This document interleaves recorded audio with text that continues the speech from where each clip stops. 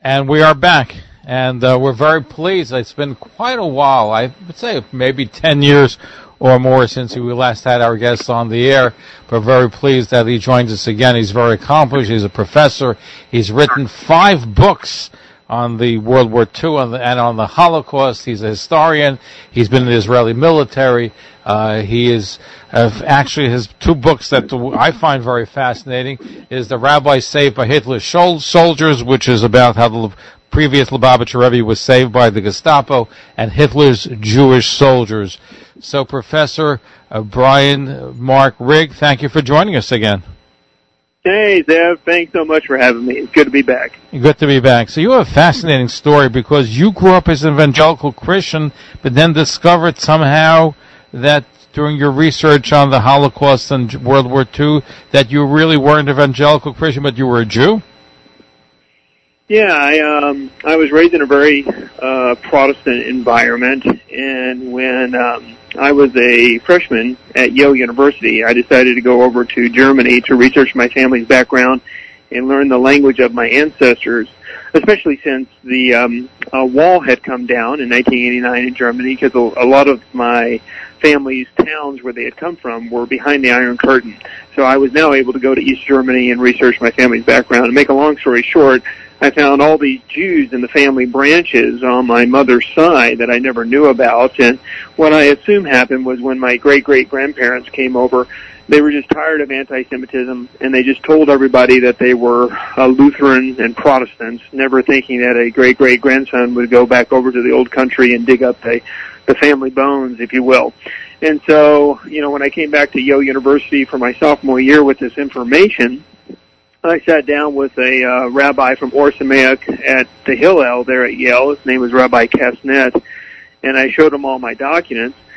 And he got real excited and said, Baruch Hashem, blessed be God, you're a Jew, because it came down to my mother's line. And I asked him, well, I always thought I was a WASP, so, what does it mean to be a Jew? And I got a scholarship to go to Or Sameach in Jerusalem and study in the yeshiva there. And, a few years later, I served in the Israeli military. So I've embraced my Jewish background. I'm an ethical humanist now, and I'm a member of the American Jewish Committee, and I was on the Holocaust Museum Board here in Dallas, and so, I was a member of Hillel at Yale, so I've embraced that background and kind of come full circle with my ancestors rejecting it. Now I've embraced it, and, my oldest son wants to serve in the Israeli military, so he's continuing on that tradition of embracing it as well. So I am who I am, and that is one big part of my identity. Certainly, and it's interesting. So how did your parents take to the fact that you discovered you were Jewish? My dad, ironically, a lot of people always thought he was Jewish. His nickname in high school was the rabbi. But to my knowledge, he has no Jewish background. I mean, he's actually, through him, I'm related to William the Conqueror, and one of the founders of Philadelphia, Sir John Linton. But he was fine with it. But my mom and her family, the ones who actually had the Jewish ancestry, they were a little disconcerted at first. And we had a little bit of a family meeting. I was trying to understand why we didn't know about this, and a few of them would pipe up. Brian, we have enough problems as it is as a family. We don't need anti-Semitism too. And I would basically counter saying, well, you love Jesus, and he was a Jew. And they're like, well, no, that was different. I was like, no, it's not. He was a rabbi. He was one of the most successful, Jewish figures in history. So eventually a few of them have come around and have embraced it. My mom every now and then goes to a Messianic synagogue. And when I told Rabbi Kasnet that, he kind of piped in. He's like, oh, that's worse. Right, because it's true that you can't be Christian and Jewish at the same time. Either you're Jewish or Christian. The Messianic congregations mess it all up, and it's doing a disservice to the Christians. But the positive thing about that is that there is a little bit more embracing of it within my family. And so, at first they were very disconcerted about it, but, now after, well over 20 years of me going over to Israel and, and showing to people the documents that I have, it's part of our history now. Wow. So it's amazing. Are you going to write a book about your spiritual odyssey? Well, I'm working to some degree on that right now. So many people have encouraged me to write a book called In Search of Hitler's Jewish Soldiers.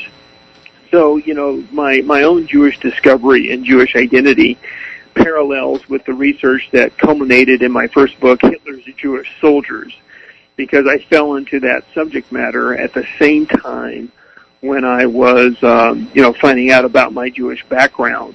And so, I have been working on that for about 20 years. I've often thought, good Lord, when I first started it, I was in my 30s. I was like, what do I have to offer to humanity to be writing my autobiography, about the historical process of documenting, my PhD that then turned into 4 books on World War II and Nazi Germany.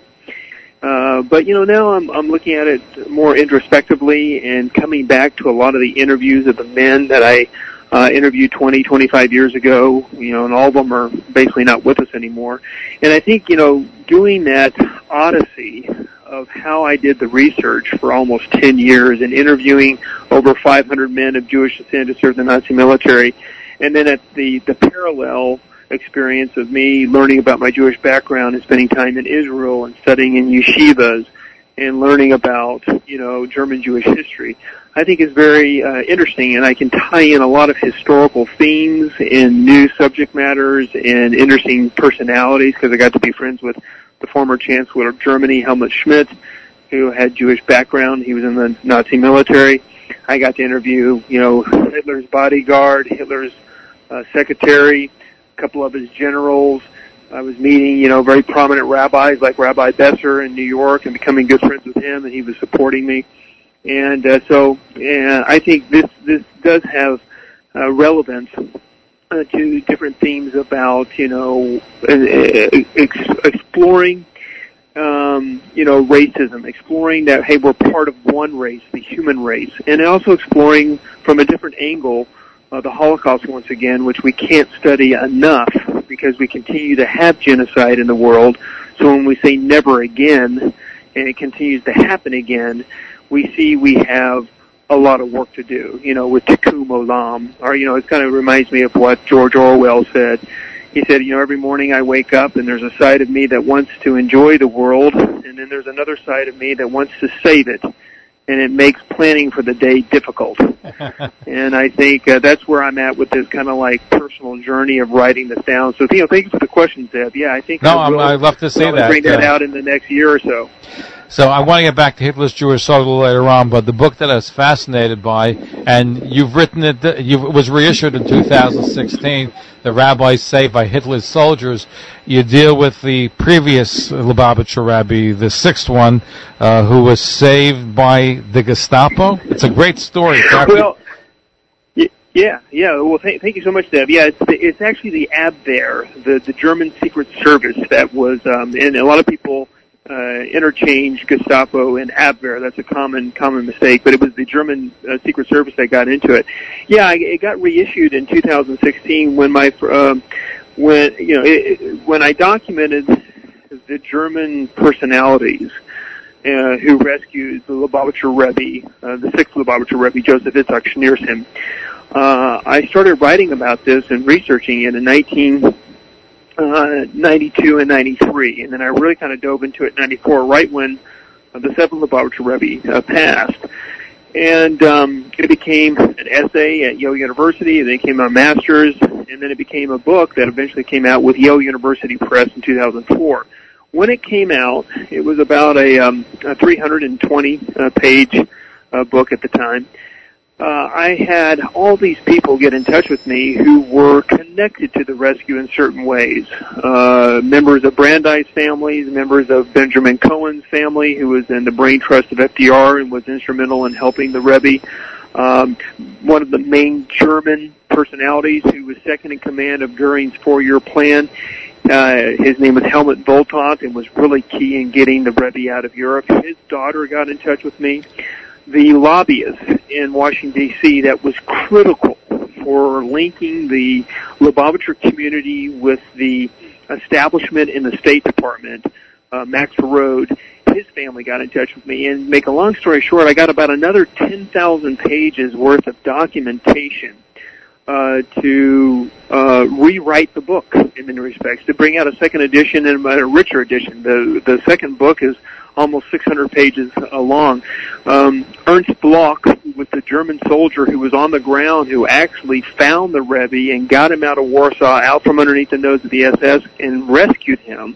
Without him, also, you don't have a Chabad in America.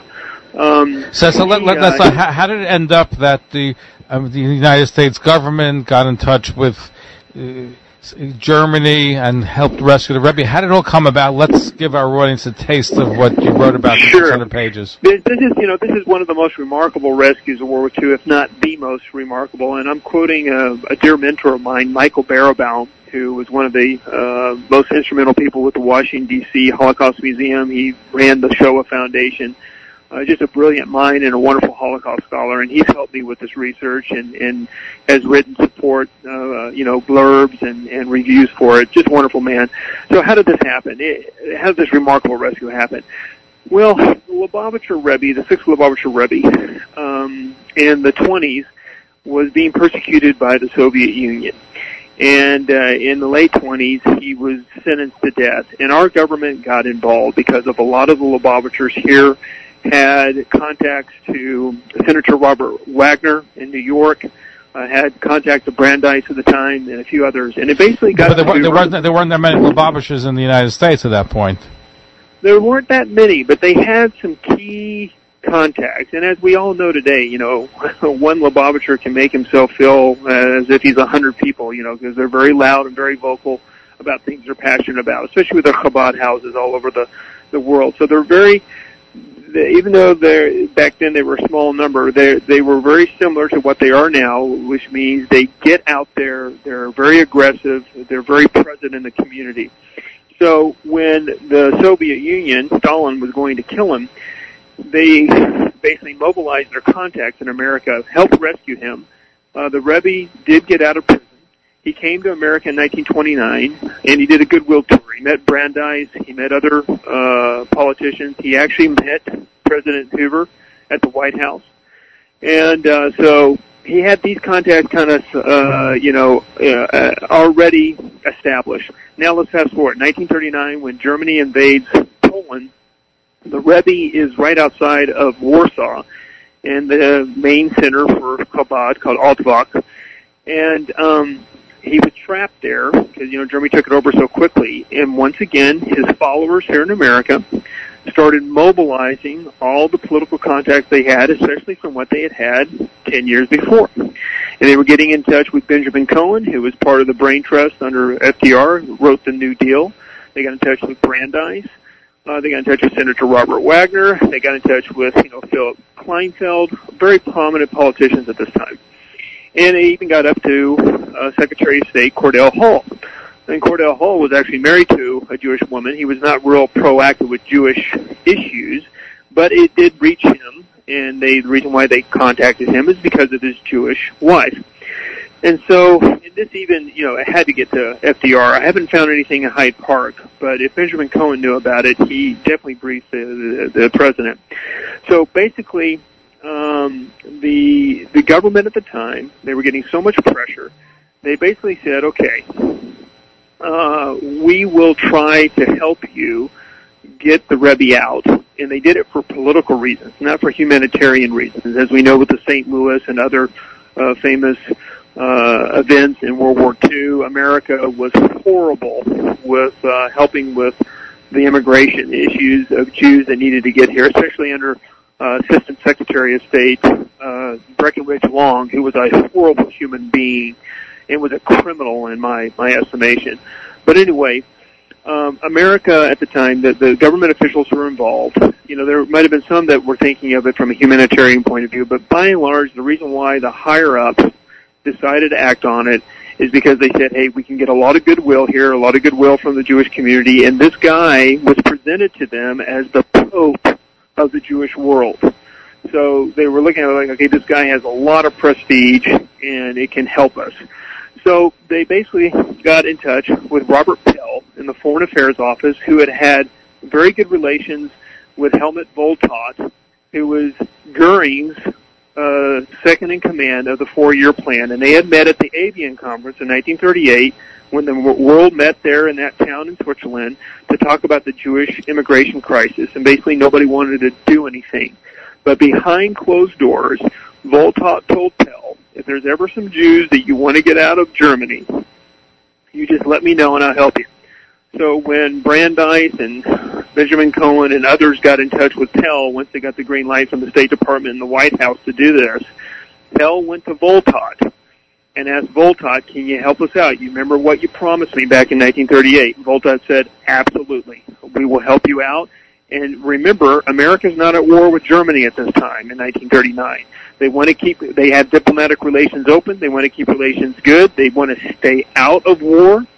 And so Germany wants to keep that status quo. They're fighting Poland. They got declared, war got declared against them from England and France. So they're looking again at a two-front war. So at this time period, they want to keep America out because remember in 1917 when America came in, it devastated Germany and basically brought a conclusion to World War I with Germany's defeat. So Voltaut got Goering's permission and others to act on this, and he went to the head of the German Secret Service, the Abwehr, Admiral Canaris, who was known to be against the Nazis and who was known also to have a lot of people of Jewish descent in his organization. That he had helped get Aryanized and had given special clemency to remain in the military and in the cryptology departments of the German military secret service. So Canaris, when he heard this and this delicate situation, he says, absolutely, I know exactly who I would ask to do this, and we can get this done. To go up to Warsaw and find Rebbe Schneerson and his entourage and get them out of Warsaw and get them to America. I want to pick up on that story. It's a fascinating story. Our guest is Professor Brian Rigg. Has written 5 books. We're discussing 2 of them: The Rabbi Saved by Hitler's Soldiers, as well as Hitler's Jewish Soldiers.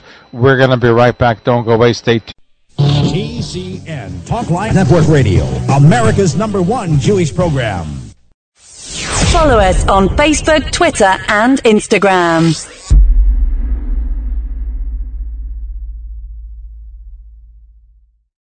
Please become a fan of Talk Line with Zev Brenner on Facebook, LinkedIn, Google+, and YouTube. On Twitter at Talkline Network. If you have an Android phone, please download our free app in the Google Store. For iPhones, download the Jewish Radio app. Of course, tune in 24 hours a day at TalklineCommunications.com for non-stop Jewish broadcasting.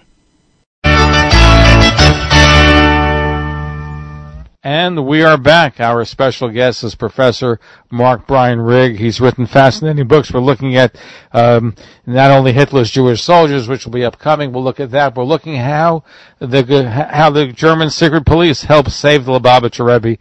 So I interrupted you, Professor Rigg. We were in Warsaw, where it's 1939, and they're sent. The secret service of the Germany is sent to find the Rebbe in Warsaw. How do they find the Rebbe, the Lubavitcher Rebbe, Rabbi Schneerson? The Lubavitchers had given all the information that they knew about where the Rebbe's whereabouts were in Otzblock and then later on in Warsaw and the places where he was staying, and they turned this over to the State Department, and the State Department turned it over to the German Secret Service. When Admiral Canaris, who was head of the Abwehr, the German Secret Service, decided to help out with this rescue once he was asked to do so, he picked a gentleman by the name of Ernst Bloch, who was a quote-unquote half-Jew and had been Aryanized by Hitler and allowed to remain in the military.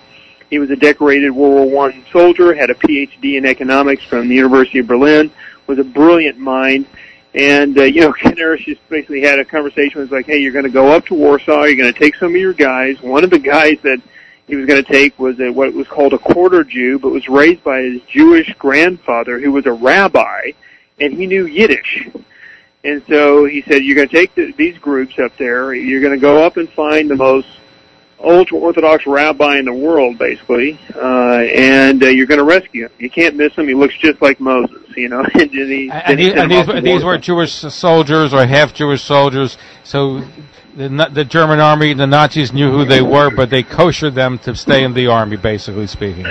That's right. You know, if people who are listening in, if this sounds shocking to you, if you do me the honor of looking at my first book, Hitler's Jewish Soldiers, I go into the Nuremberg laws, the Nazi racial laws, and how crazy it was that when you study them, you realize when the people were designated as half-Jews and quarter-Jews in Nazi Germany, one Jewish grandparent, quarter-Jew, two Jewish grandparents, half-Jew, these people were called Mischlinge.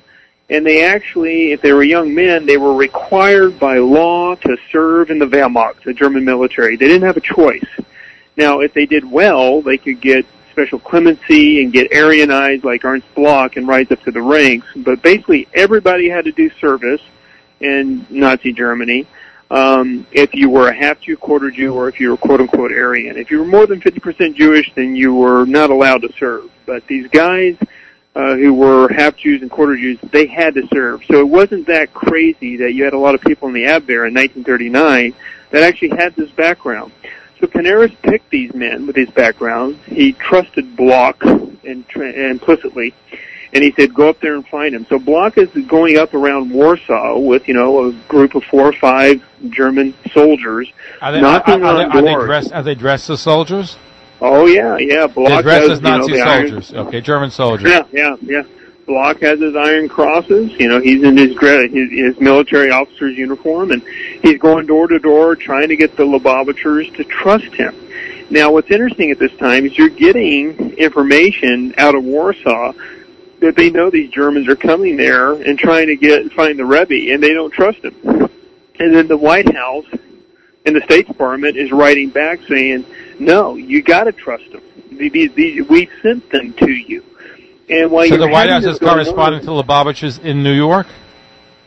Yeah, the Lubavitchers in Jabe Jacobson was the secretary of the organization here, and he was getting a lot of telegrams, telegraphs from Europe about this case. And so they would turn this over to this wonderful guy named Max Rode, who was a lawyer, and he was keeping everybody informed and the proper information going to the proper chain of command, if you will, to get it over to Germany. Eventually, the Rebbe decides to trust Bloch and hands himself over. Because they kept knocking at the hideout a few times before they kept knocking, yeah. And at the end, the Rebbe finally said, if he comes back, then let him in. And I actually interviewed one of the German soldiers and a couple of the Jewish students who were there with the Rebbe when this happened. And I interviewed the Rebbe's grandson, Rabbi Gurari. It was wonderful. I was blessed to get a meeting with him, and he's a huge person in this whole debate about the library and so on. And so he was there when the German soldiers came, and I interviewed him. So the Rebbe, the interesting, the Lubavitcher hagiography, if you will, and the mythology is that they believed a Jew in a German uniform from World War I came and rescued them. That was one version. Another version was that it was an angel in human form that came and rescued them. Another version that it was a Jew that had hidden his background and had, found a German uniform somehow and pretended to be a Secret Service. And then there was, other stories that this was indeed a German officer. Once the Rebbe decided to trust him, the Bloch was flabbergasted when the Rebbe said, I'm not going to leave unless you take, some of my closest family members and my secretaries and so on, up to about 20 people. Because Bloch was only planning on taking the Rebbe and, maybe his wife, a few kids, grandkids, and that's it, maybe up to 6 or 7. So, eventually Bloch gets the necessary train documents and the travel bachelors and everything that he has to have to take 20 ultra-Orthodox Jews through SS checkpoints. Now, where was the Rebbe staying in the Warsaw hideout while this was being negotiated, or did they take him to a different place? Well, eventually when the Rebbe finally turned himself over to Bloch's care, Bloch had a truck and kind of like an elongated semi truck as well, and he put them all in the vehicles, and then I think from what I've been able to ascertain, he took them to a few of the German barracks that were in the area. And, the first thing he did with them is to get them clean. I mean, they had been under siege in Warsaw with no plumbing, no ability to clean themselves, wash their clothes for months. And so, the first thing, a lot of the clothes were discarded. In fact, some of the Orthodox Jews found themselves having to wear some German uniforms while they were cleaning up their clothes or finding some other clothes for them. So it looks like for a few days they were in a kind of secure area in a barracks, a military barracks, and then they were planning their escape, if you will. And as Bloch is going through these SS checkpoints to get out to a train station, because he was going to first take them to Berlin to then get them up to Riga, that was the goal. He had to pretend like he was going to take these guys out to shoot them, because a lot of the intelligentsia at the time and Jewish leaders, well, as soon as the SS found them, they took them out and killed them, because they didn't want people to have leadership. So the Rebbe was obviously a prime, prize for the SS, and Bloch knew this. Well, he did a great job pretending, that he was going to, mistreat these Jews. He'd get out and talk to the SS men at the checkpoint saying, we're taking these Jews outside of Warsaw. We're going to make them dig their own graves. We're going to kill them. And then he'd get back in the truck and he'd look at, the Rebbe and say, hey, don't worry about it. I'm Jewish. I'm here to protect you. And it's a remarkable story of how Bloch was able to get him to Berlin, and then from Berlin to get him up to Riga. And to make a long story short, because I know we have questions, and the Rebbe was the Rebbe in a wheelchair? Well, this is what's crazy. I mean, the Rebbe was not in good health. He was obese. He was probably 5'8", maybe 5'9". He was about 230, 240 pounds. He smoked heavily, sometimes 3 packs a day. He had MS. And he was wheelchair bound. So, during the bombing of Warsaw, you have these almost, you could almost say comical, tragic scenes where, he's being carried down by 3 or 4 yeshiva boys who are not very, physically fit, downstairs and trying to get him into bunkers and putting him in, sometimes they had to put him on a stretcher and get him around. So he was, he had a nurse with him that had to help him dress and clean himself, and he was not in very good shape physically at all. And so during this whole process, you're having to do extra, care to get him to certain places, to help him get clean, to get him dressed, to help him, get fed, and so on. So, yeah, you bring up a very interesting point that adds a whole new dimension of drama to the story. And, to kind of make the long story short, because, it is almost 600 pages of information that I have. When the Rebbe gets to Riga, Stalin starts rattling his saber. And the reason why he was in Poland and not... Professor? Okay. Professor Riggs? Okay, we're going to reestablish contact with Professor Riggs. We'll also start taking some of your phone calls at 212-769-1925. Extension 100, that's 212-769-1925. We'll be right back with more, and we'll look at how the Secret Service of the Nazis saved the previous Lubavitch Rebbe, Rabbi Joseph Schneerson. Talkline Network Radio, America's longest-running Jewish broadcast network, the voice of the Jewish community. Follow us on Facebook, Twitter, and Instagram.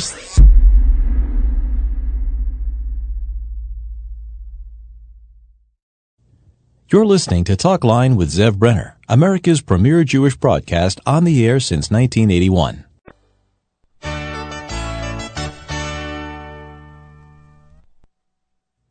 You're listening to Talkline with Zev Brenner, America's premier Jewish broadcast on the air since 1981. Here is your host. We're back, our final stretch with Dr. Zev Zelenko. Here's an email question, Dr. Zelenko. Monique writes, I'm a 33-year-old woman, a mother of 5 kids under 8 years of age. I'm out of energy on no sleep. I like to ask what's a good vitamin and supplement regimen I can get in to boost my immune system, especially during these hard and dangerous times. I'm currently taking 30 mg of zinc, milligrams of zinc. You're like everyone else, busy life. Thank God, the large number of kids. It's a wonderful job you have. But I'm sure you're sleep deprived, and your immune system's probably suffering from that. So the best thing you can do is learn how to meditate and relax. But if you want to take some supplements, the ones I recommend are obviously vitamin D, zinc, B12, vitamin C, and in this time, I would even recommend quercetin because of the prophylactic properties of zinc and quercetin together. Razy and Borough Park, go ahead. Your quick question or comment to Dr. Zelenko. Go ahead. I would like first to comment and really congratulate him. He's an amazing person. I heard personally from people, and so much, enough thank you wouldn't be enough for so many lives that he saved. It's disgusting, all this politics. Really, it's embarrassing. And I hope he feels better. And by the way, I wanted to know, nobody can tell me when exactly did you come up with the chloroquine, with hydrochloroquine, because my brother passed away the second day Pesach. I cannot get over it. I feel his doctor literally murdered him by keeping him at home, no medication and no hydrochloroquine and anything. And he left 11 children. He was an amazing, wonderful person. When exactly was the day that you came out with the hydrochloroquine? So, first of all, thank you very much for your kind words and for your bracha for my health. It means a lot to me. I'm sorry about your There's a lot of people who believe in you, who respect you a lot. Listen, I don't take credit for it. It was a gift from God. These ideas, usually come at night when you're just sitting there worried about something, and it was a bracha. But regarding your question, hydroxychloroquine was being used in the Far East and in France in January and in February, but there was very little data about it. Now, in America, I was essentially the first person to start using it together with zinc. I was the first in the world, actually. Right, but what date was that? March 13th. Mm-hmm. I don't have a calendar. I was wondering if it's how long before Pesach that was. But I guess he just started, and then it took a while for him to get it out to the public. Razy, I'm sorry about your brother, and thank you for calling. He was home 3 weeks, and his doctor in Monsey knew that you can get it and wouldn't give it to him, and there you go. He left 11 children. He was an amazing person. I'm very sorry. He was 59 years old. No, sorry to hear that. But I appreciate your calling. Thank you. We have only about literally a couple minutes left. Libby writes, Dr. Zelenko, what causes loss of smell by corona? What can be done to get it back? I don't know, but it's very specific to corona. It seems like zinc deficiency actually contributes to that. So once your body clears the virus, I would continue the zinc until the smell comes back. RG writes, thank you for all you've done and are doing for us. Could you please repeat the amount of vitamin D I should take every day? You said 500 milligrams, vitamin C, 1,000 milligrams, zinc, 25 milligrams. How much vitamin D, how much EGCG, or is that instead of the, not in conjunction with the others? So these are very complex questions, and I don't want people to get mixed up. What I strongly recommend is that you get a written printout of my protocols, which maybe I will make available to Zev, and he can somehow disseminate it. But it's very important that we get this right. It's not a joke. And people should, of course, they have to take this under the direction of a doctor. You can't just make up the amounts that they take. They should do it in a prescribed regimen. Counter options, they actually, no one's going to tell them. I'm going to tell them. But the over-the-counter options don't need a prescription, so they don't really need to be under the care of a doctor. The truth is, there's very few doctors that understand this disease or are willing to take the risk to their own credentials to treat people correctly. But I want to get back to your vitamin D question. How much vitamin D? It actually depends on your vitamin D level, which could be measured with a blood test. I recommend levels between 50 and 70. That's high normal, and that's where all the protective properties and benefits of vitamin D are. So just to take vitamin D indefinitely, I'm not sure you're going to have the right, either too much or too little.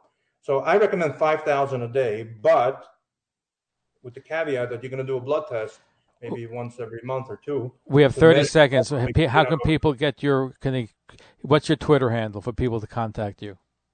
It's at Zev, Z-E-V, _DR. It's the pinned tweet, which means it's the tweet on top. Again, it's Zev. It's a good, nice name, Zev, huh? I can relate to that. Anyway, so if people can contact me, I'm happy to share the information. Dr. Zev Zlunko, thank you for being here with us. God bless you. Talkline Network Radio, America's longest-running Jewish broadcast network, the voice of the Jewish community. Follow us on Facebook, Twitter, and Instagram.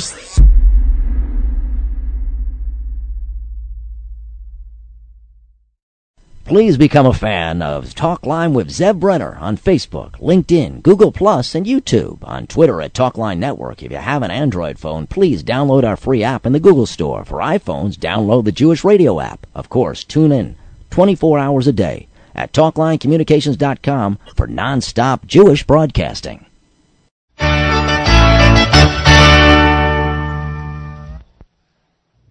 You're listening to Talkline with Zev Brenner, America's premier Jewish broadcast on the air since 1981. Here is your host. We're back, and we're going to take your phone calls. Our guest is Professor Brian Mark Rigg. He's written fascinating books, Hitler's Jewish Soldiers.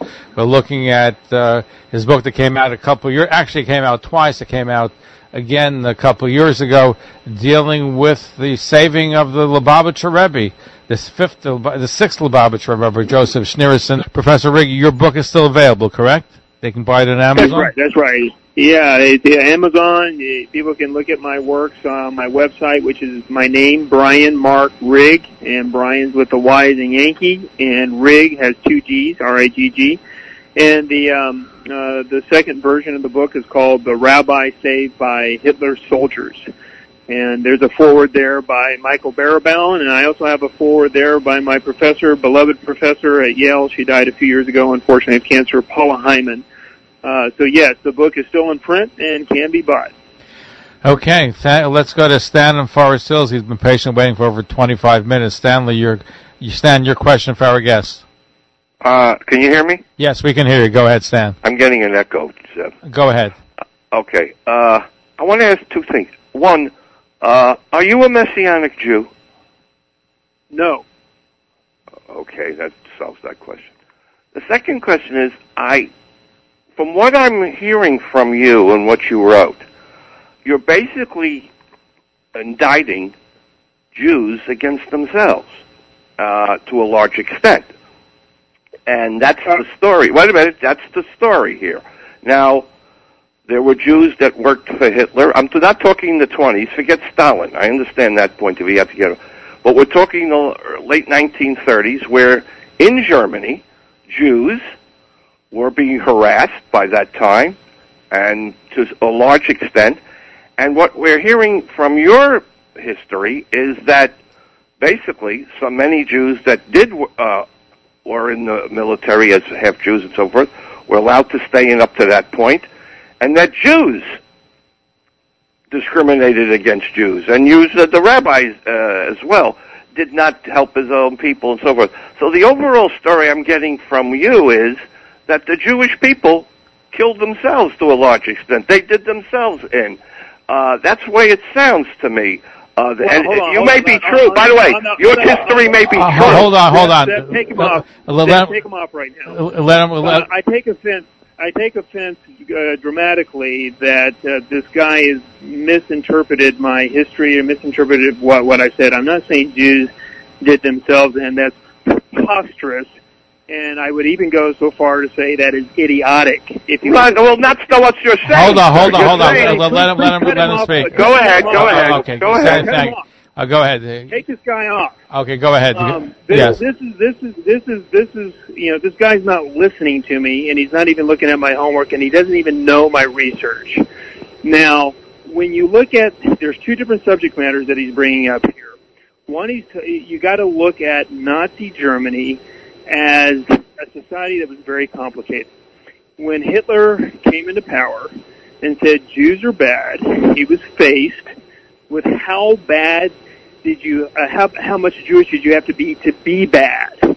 And he first came out with the Aryan paragraph, and that didn't really answer very much because you had to have 4 German Gentile grandparents to be a German But if any one of those were quote-unquote non-Aryan, then you were labeled as a non-Aryan. And there were so many of these people that were falling out of the woodwork, so to speak, that Hitler said, man, we got to find a different law. Also, the Japanese don't like being called non-Aryans, and we're allied with them.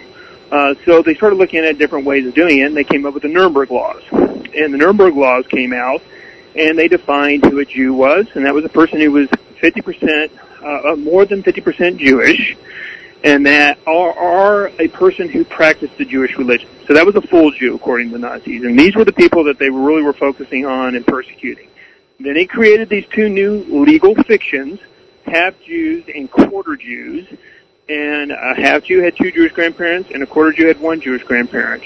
And then you had on the other extreme, you had a Aryan, if you will, a German, a Gentile German, and that means you had four German Christian Gentile grandparents. Now, for all the Nazi talk about the Jews being a race, they ultimately had to use religious criteria to define that race. Death certificates, birth certificates, marriage certificates throughout Germany always noted a person's religion involved, and as a result, the Nazis had to use these documents to define somebody's race instead of looking at their blood or to look at, if they had dark hair and flat feet and big noses, the gross anti-Semitic stereotypes that Hitler had at that time. So when Hitler brought these laws out and people had to start documenting their four grandparents religiously, basically, you had hundreds of thousands of people who had Jewish ancestry. Many of them didn't even know they had it because their ancestors had converted. And you basically have like 2 million plus people out of 90 million people who were of Jewish descent, and Hitler really didn't know what to do with them. And he continued to say, we'll deal with them after the war. But many of the guys who were in military age brackets were drafted. They didn't have a choice. And many of these men, when they were serving, they helped their relatives. They thought maybe, serving would help protect their relatives from being persecuted more. They get back maybe the citizenship that they had lost. And if you read Karl Schlo's book, The Twisted Road to Auschwitz, you see how this process of genocide and systematic extermination was really twisted. It was not as clear-cut in 33, 34, 35 as it became with like the Wannsee Conference of January of 1942 when Heydrich finally really just organized all the civil service to really focus on getting the Jews to the death camps and then systematically exterminating them. And as anybody who studies the Holocaust will know that out of the 6 million Jews who were slaughtered, over half of them were basically done in 42 and half of 43. I mean, it's amazing how quickly that got ramped up. But a lot of these guys who were serving, they lost on average between 6 and 7 relatives themselves in the Holocaust, these German soldiers. And many of them were, at the end of the war, deported to their own forced labor camps. So there are a whole genre of victims who were persecuted by the Nazis, and they weren't, I never said they were killing their own Jews. That is preposterous that this man says this, and he's not listening to the program at all. Take strong umbrage to that. These people were a different group of persecuted individuals of the Third Reich, and they didn't have a choice to serve. Now, on the other side, with Rebbe Schneerson, with his bad leadership, I have twice already in this talk talked about the Vod and Rabbi Kotler and Kamenovitz, who are wonderful leaders, who were doing everything they could. So he's not listening to me. So there were many good Jewish leaders at this time period that were doing all they could to help, their brothers and sisters who were in Europe and use the real world of politics and lobbying and building out coalitions to rescue people. And then a lot of the people who were serving in the German military, when I mentioned Bloch, and I mentioned, the guy that was helping him that knew Yiddish, these people were actually helping rescue Jews. They were not killing Jews.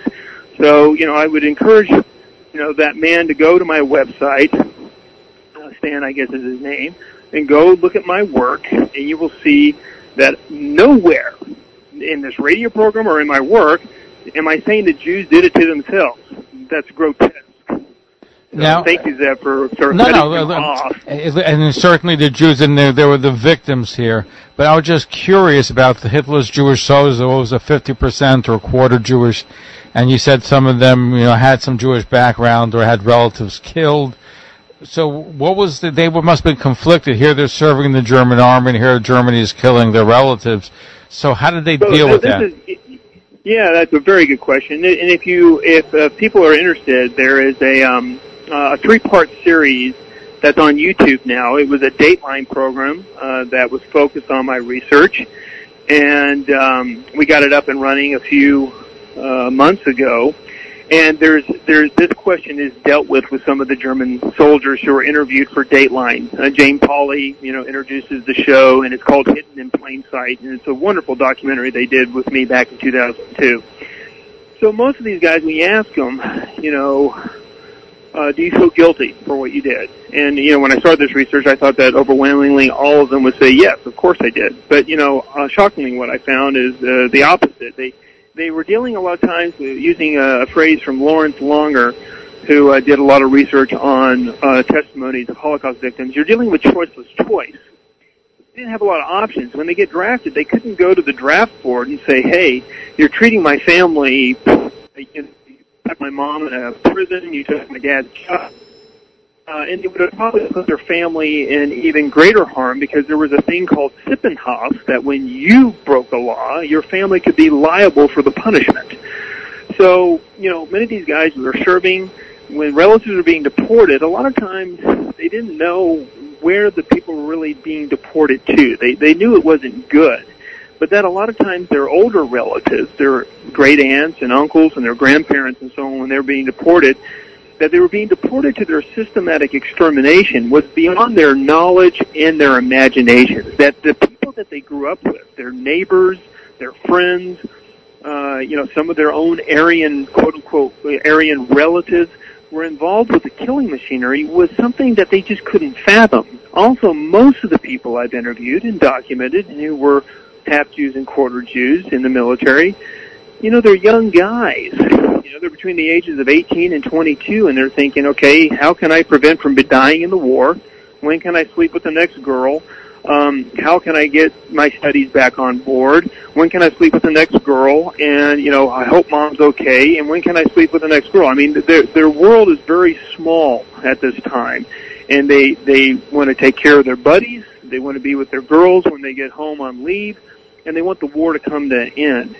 And what's shocking here is that most of the half-Jews, they were causing so many troubles with the Nazis because they were coming home on leave, and grandma was going to be deported, and they go in their black Panzer uniform to the deportation station, like Jürgen Krakow did, and said, you can't take this woman. I'm a Panzer officer. I have the Iron Cross, and this is my grandmother. And they would get the release of some of their relatives. And this actually got up to Hitler. I got the brief. And Hitler basically said, hey, we're either going to have to protect the Jewish parents of these half-Jewish soldiers, or we're going to have to discharge the half-Jews. Well, we can't protect full Jews. Discharge the half-Jews. And these orders started going out right before the Russian campaign, Barbarossa, of June 21st, 1941. And so you started having these waves of guys being found because they had to do the genealogical research a lot of times on them to verify that they were half-Jews, and so it was a bureaucratic nightmare. I mean, think about it. If you have over 17 million men who go through the ranks of the Wehrmacht, and you have to document every soldier's parents and grandparents, you got millions and millions of people you have to document to verify somebody's family tree. So you have these waves of discharges that are going on throughout 41, 42, 43 of half-Jews, and they're leaving the military.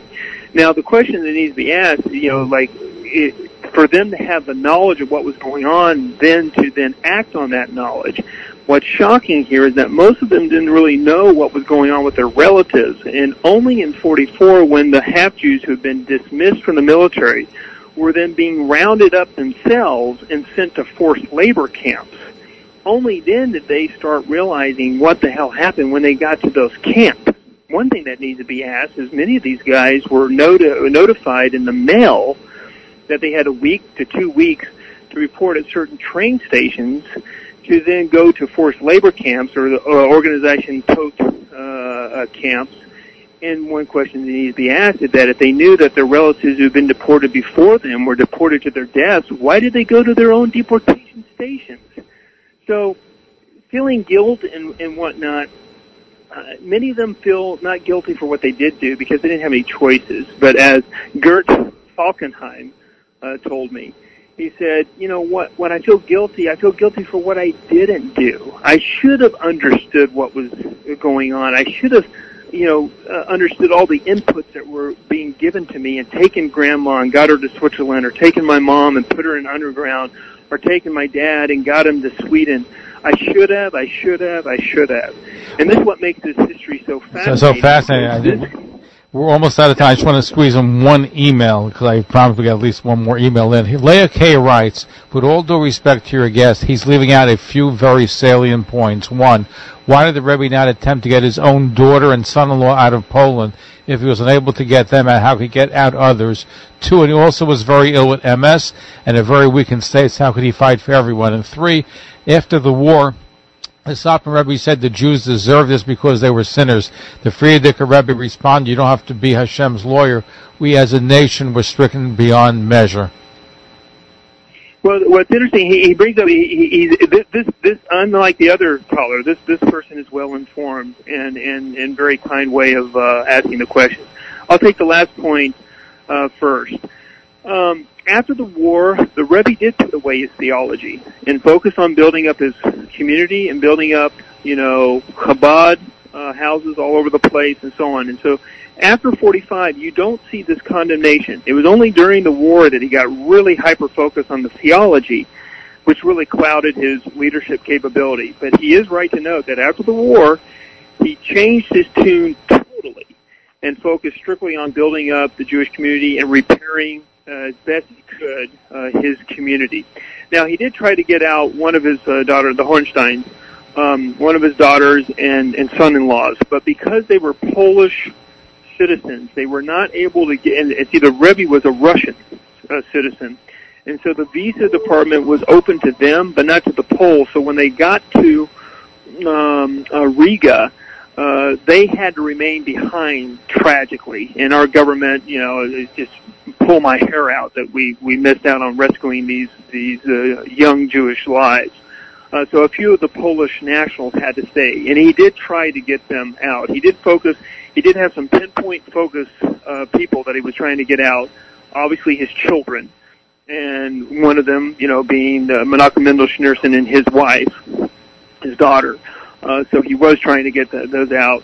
But that's basically all you see when he's really focusing heavily on rescuing lives. It's just these certain individuals instead of just in general, hey, we got to get the immigration office to open up to what's going on here, like the VOD was doing with Cutler and Kamenovitz. Read the email back to me because I hit point 1 and point 3. What was point 2? He was also very ill with MS and is very weak in states. How could he fight for everyone? That's right. You got to be somewhat sympathetic to the state. I mean, he put himself in it to some degree because he ate too much and he smoked 3 packs of cigarettes a day. But on the other side, when you look at the energy this man gave to his Farbringen, and you read the Likutei Dibarim that I read all 4 volumes of it. He's given sermons every day. He's helping with articles. He's getting newspapers out there. He's studying. Even though he had all these problems physically, you can give him somewhat a hall pass because he has a lot of medical issues, no doubt. And the gentleman is right to bring that up. He had issues. We're out of time. Your website, people get a hold of you? Yes, if they want to send me more questions and whatnot, my website is brianmarkrigg.com. And I also have a business website called Rig Wealth Management because I'm a certified financial planner. So people can get my email there as well. If they have any questions, I'd be happy to answer them. We have to have you back again, or probably if we couldn't get to some of the calls, some of the other emails. Brian Mark Riggs, thank you for being part of our show. Thank you for listening. Thank you for listening to Talkline Network, America's leading Jewish radio and TV network since 1981. This concludes Jewish programming for tonight. For continuous, non-stop Jewish broadcasting, please go right now online to TalklineCommunications.com. For more information on all of Talkline's Jewish radio and TV shows, please call 212-769-1925 or email info@TalklineCommunications.com. Talkline Network Radio, America's longest-running Jewish broadcast network, the voice of the Jewish community. Thank you for tuning in to